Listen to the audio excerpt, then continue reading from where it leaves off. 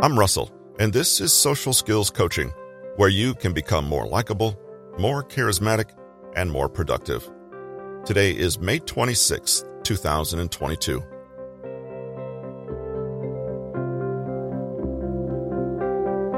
Today's episode brings us to the end of Patrick King's book, The Science of Attraction.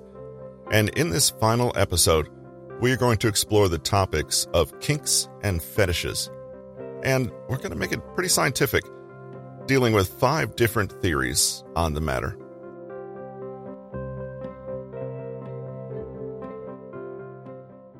"50 Shades of Grey."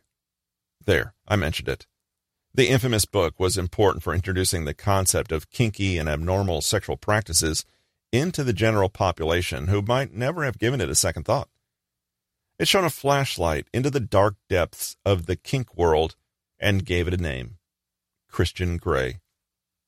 It gave people an outlet to explore and provided some kind of framework into the things they vaguely enjoyed but had no way of articulating.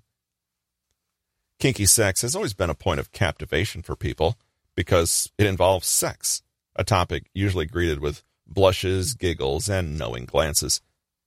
Fascination ensues when people realize they could be having much more fulfilling, more adventurous sex than they are currently having. Kink arrived loudly and is here to stay, but it's not without its critics. The critics are largely a factor of judgments and a misunderstanding of the simple fact that people have different tastes. It's such a simple analogy that I've used it time and time again. Some people love football, some people love baseball. If you ask them to articulate the reason for their preference, most people will say, "I don't know, just because I do." Now, substitute any number of fetishes for football and vanilla sex with baseball. What's the real difference here? Would you prevent someone from watching football just as you would purport to prevent empowering someone to seize their own pleasure? Would you say that baseball is boring and that the only way to enjoy sports is to go for the real stuff, i.e. football? But the science of kink and how it relates to attraction is fascinating and indicates that it might go deeper than a simple preference for football or leather whips. It turns out that some of us might actually be biologically predisposed to some sexual kinks and couldn't help it if we tried. Neuromapping, the literal physical configuration of our brains, might explain our proclivity for some sexual kinks. If not the brain structure, then the neurotransmitters might explain it. At least, those are 2 of the theories I'll explore shortly. What is the science of kink and the cause behind some of our deepest and darkest desires? There are 5 distinct theories that have been set forth that attempt to explain why we like what we do. Adjacent brain theory. This is the theory put forth by Dr. V.S. Ramachandran of the University of California, San Diego, and utilizes an understanding of the brain's physical structure to explain kinky interests. Different parts of the brain govern different body parts and bodily functions. This has been proven extensively, to the point where we now understand exactly where in the brain speech, personality, and anger occur. There are also specific parts of the brain that govern sexual impulses. Now, it's not as if there are walls in the brain to keep these parts from interacting, talking, and physically overlapping with each other. The adjacent brain theory states that adjacent regions of the brain do, in fact, show associated activity, which means that the brain region that controls sexual impulse may very well be adjacent to the brain region that controls anger or specific body parts. For example, the adjacent brain theory easily explains the common foot fetish, because the brain regions responsible for sexual impulses, the genitalia, and the feet are close to each other and interact. When there's brain activity in one region, there is some brain activity in all adjacent regions. The adjacent brain theory explains many aspects of kink, specifically ones that involve sexual infatuations with non-sexual body parts, but that's only a sliver of the range of kinks that exist, and the following theories can address most of them. Pavlovian conditioning theory. Even if you don't have any interest in psychology, you're probably familiar with Ivan Pavlov and his dog. Pavlov conducted experiments on his dog to test the subconscious routines that are created in response to predictable stimuli. He began serving dinner to his dog and accompanied dinner with ringing a bell. The dog salivated in anticipation of the food. Soon, Pavlov removed the dinner entirely and only rang the bell. The dog still salivated, as if the food were present. It showed that when people were conditioned to respond to two stimuli, the same response will come with only one stimulus present. In the 1960s, a group of men were shown images of naked women interspersed with images of boots. As predictable by conditioning, the men were conditioned to respond with sexual arousal to the two stimuli. And when they were shown only pictures of the boots, they still responded by being sexually aroused. This study proved that it's possible to form sexual associations with just about anything if the requisite amount of conditioning, voluntary or not, has occurred. If you have sex or are aroused in the presence of a green teddy bear, all subsequent teddy bears or green furry objects might be enough to trigger your libido. Some might call that a kink, while some might call that a normal Saturday night. The key to this theory is that there is repeated exposure during periods of sexual arousal. It can even be certain smells, locations, or articles of clothing. Gross-out theory. The gross-out theory was put forth by Lemiller, and it essentially states that when people are sexually aroused, they care much less about anything else, including things that would detract from their sense of arousal. Notably, their disgust impulse is reduced. In other words, when you're highly sexually aroused, you just want to get off or have an orgasm, and nothing besides pending bodily harm will throw you off that goal. Sounds about right to me. Sometimes you might inadvertently play with or stumble into things that would normally disgust you, such as feces, bodily fluids, or anal play, but then you realize that you didn't mind it or even liked it, so you continue to integrate it into your sex life. I recall a story from a friend I won't name who had recently broken his leg that epitomizes exactly how the gross-out theory works in real life.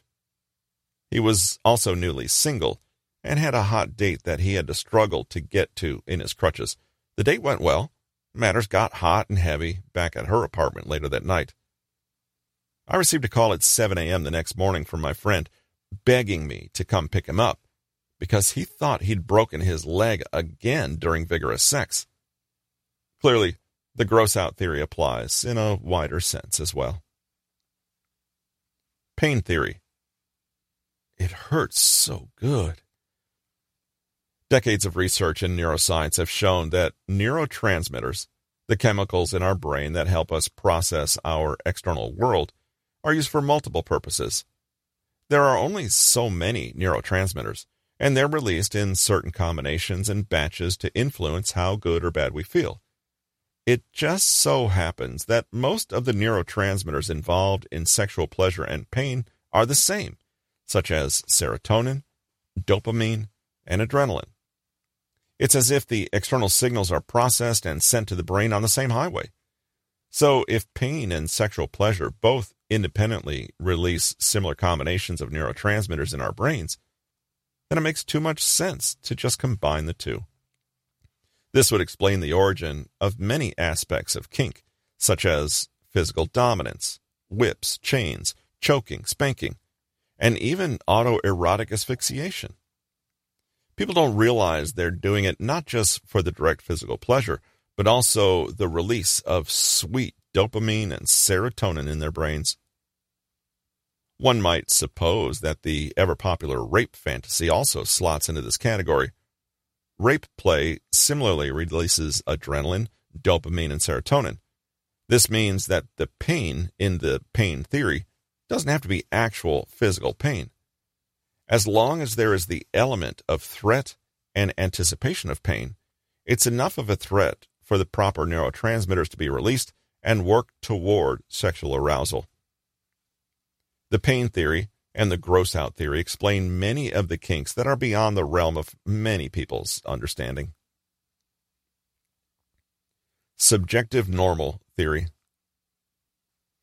The last theory to explain the appeal of kink and kinky sex derives from a study conducted by Meredith Chivers in 2014.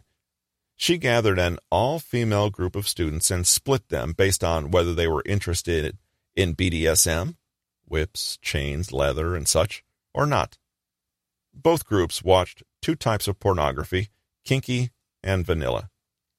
The women that were interested in BDSM had the same rate of vaginal blood flow as the non-kinky women who watched vanilla pornography. Likewise, when the kinky women watched vanilla porn, their blood flow did not increase at all.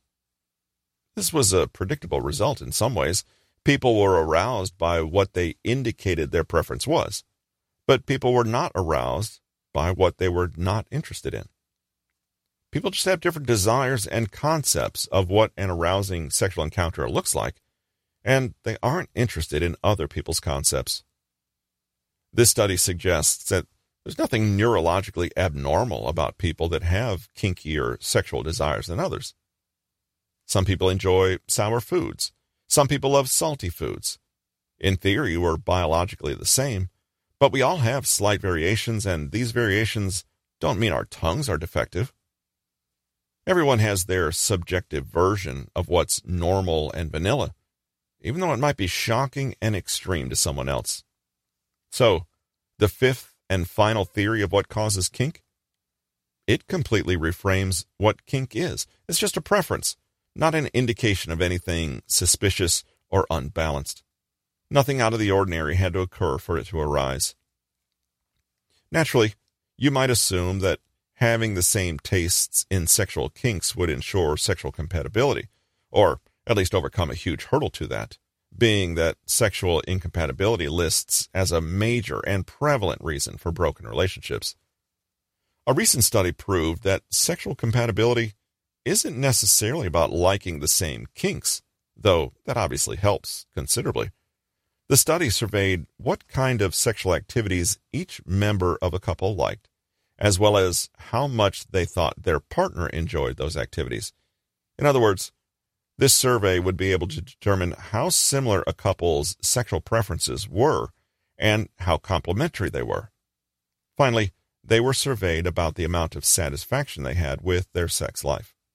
Surprisingly, similarity and sharing the same kinks was not the largest predictor of sexual satisfaction in a couple. Instead, the only consistent predictor was how complementary the sexual preferences were for a couple. In other words, there's more sexual satisfaction to be had if one person likes being tied up and the other enjoys doing the tying, complementary, than if both people enjoy being tied up, similarity. It seems obvious when you lay it out as such, but it's not so clear in practice. People categorize kink into large, general areas that don't accurately portray what someone actually enjoys sexually. For example, if you show a sexual interest in feet, you might just want to worship someone else's feet, but never have anyone touch yours. There's a distinct difference between the two. Sexual compatibility is about having complementary kinks, not similar ones, which means that you should seek out a partner who can give you what you want and vice versa, not necessarily a partner who wants exactly what you want. Sometimes the two might overlap, and those are the most fortunate of circumstances. Kink, at some point, should probably be downgraded into a mere sexual preference instead of evidence of a traumatic childhood. The science supports this in the way that some people like cilantro while others can't stand it. Neither are defective, and both deserve to live their lives the way they want. Engineering attraction and feelings of love through understanding how kinks work and seek to compliment others in bed to keep them coming back for more. What keeps us from exploring them more freely? Perhaps you saw some porn that seemed really up your alley in all sorts of surprising ways, but none of that matters if you can't bring it up with your partner and have it done to you. Why are we afraid of approaching our partners? And why are we shy in a way that we normally wouldn't be? Because we're afraid of them judging us. Rather than attempt to convince you away from this fear, I'll just say this. They've seen you naked and know what your orgasm face looks like. They've already judged you, and they're still having sex with you. They know that people like different things and that vanilla missionary sex isn't ideal for everyone. If you're with a good partner, you won't be judged for wanting to try something new. They should actually encourage openness, expressiveness, and hearing your true feelings and preferences, and that should run both ways. Remind them that you aren't there to judge them, and you might even want to reveal something vulnerable about yourself to set the open and non-judgmental tone. You can bring up the topic of kinks in two ways. The first is the direct way, and you already know it and want to avoid it. Therefore, the second method is a bit more incidental and spontaneous in nature. There's a big difference between, hey, sit down, we need to talk about something, versus a casual, hey, I just heard about this. What do you think? If you want to be slightly more indirect and feel safer doing this, you can concoct a story about the kink or spice that you want to introduce into your sex life. I just read about this kink. What do you think? Or, my friend just told me he did this. What do you think? That way, you aren't making a direct suggestion. You're simply bringing the topic up and gauging a reaction. When introducing your ideas, however you do it, the key is not to be aggressive or 100% excited and forward about it. This might make them feel obligated to do it, even if they know they would hate it if they see how strongly you want something. Don't push too hard, because then it will cause one party to be happy and the other party to be silent and resentful. There's another reason why bringing it up spontaneously and not as a sit-down topic is better. Just put it out there and see how they feel about it without any pressure or expectation from you. The last thing you want your partner to feel is pressure or expectation. Create a safe space for them to talk about what they want and also turn down what they don't want. If you're feeling bold, you can visit a sex shop for the same purpose. You're in the business of gauging reactions. If all else fails, investigate using a website such as mojoupgrade.com, which lets you fill out kinks separately and only notifies you on what you match on. More importantly, it does not list the fetishes and kinks that only one person has listed. Therefore, it's a completely safe way to say what you want, because they won't see what you've marked if they haven't also marked it. After all, what good is exploration if you can't proverbially whip it out?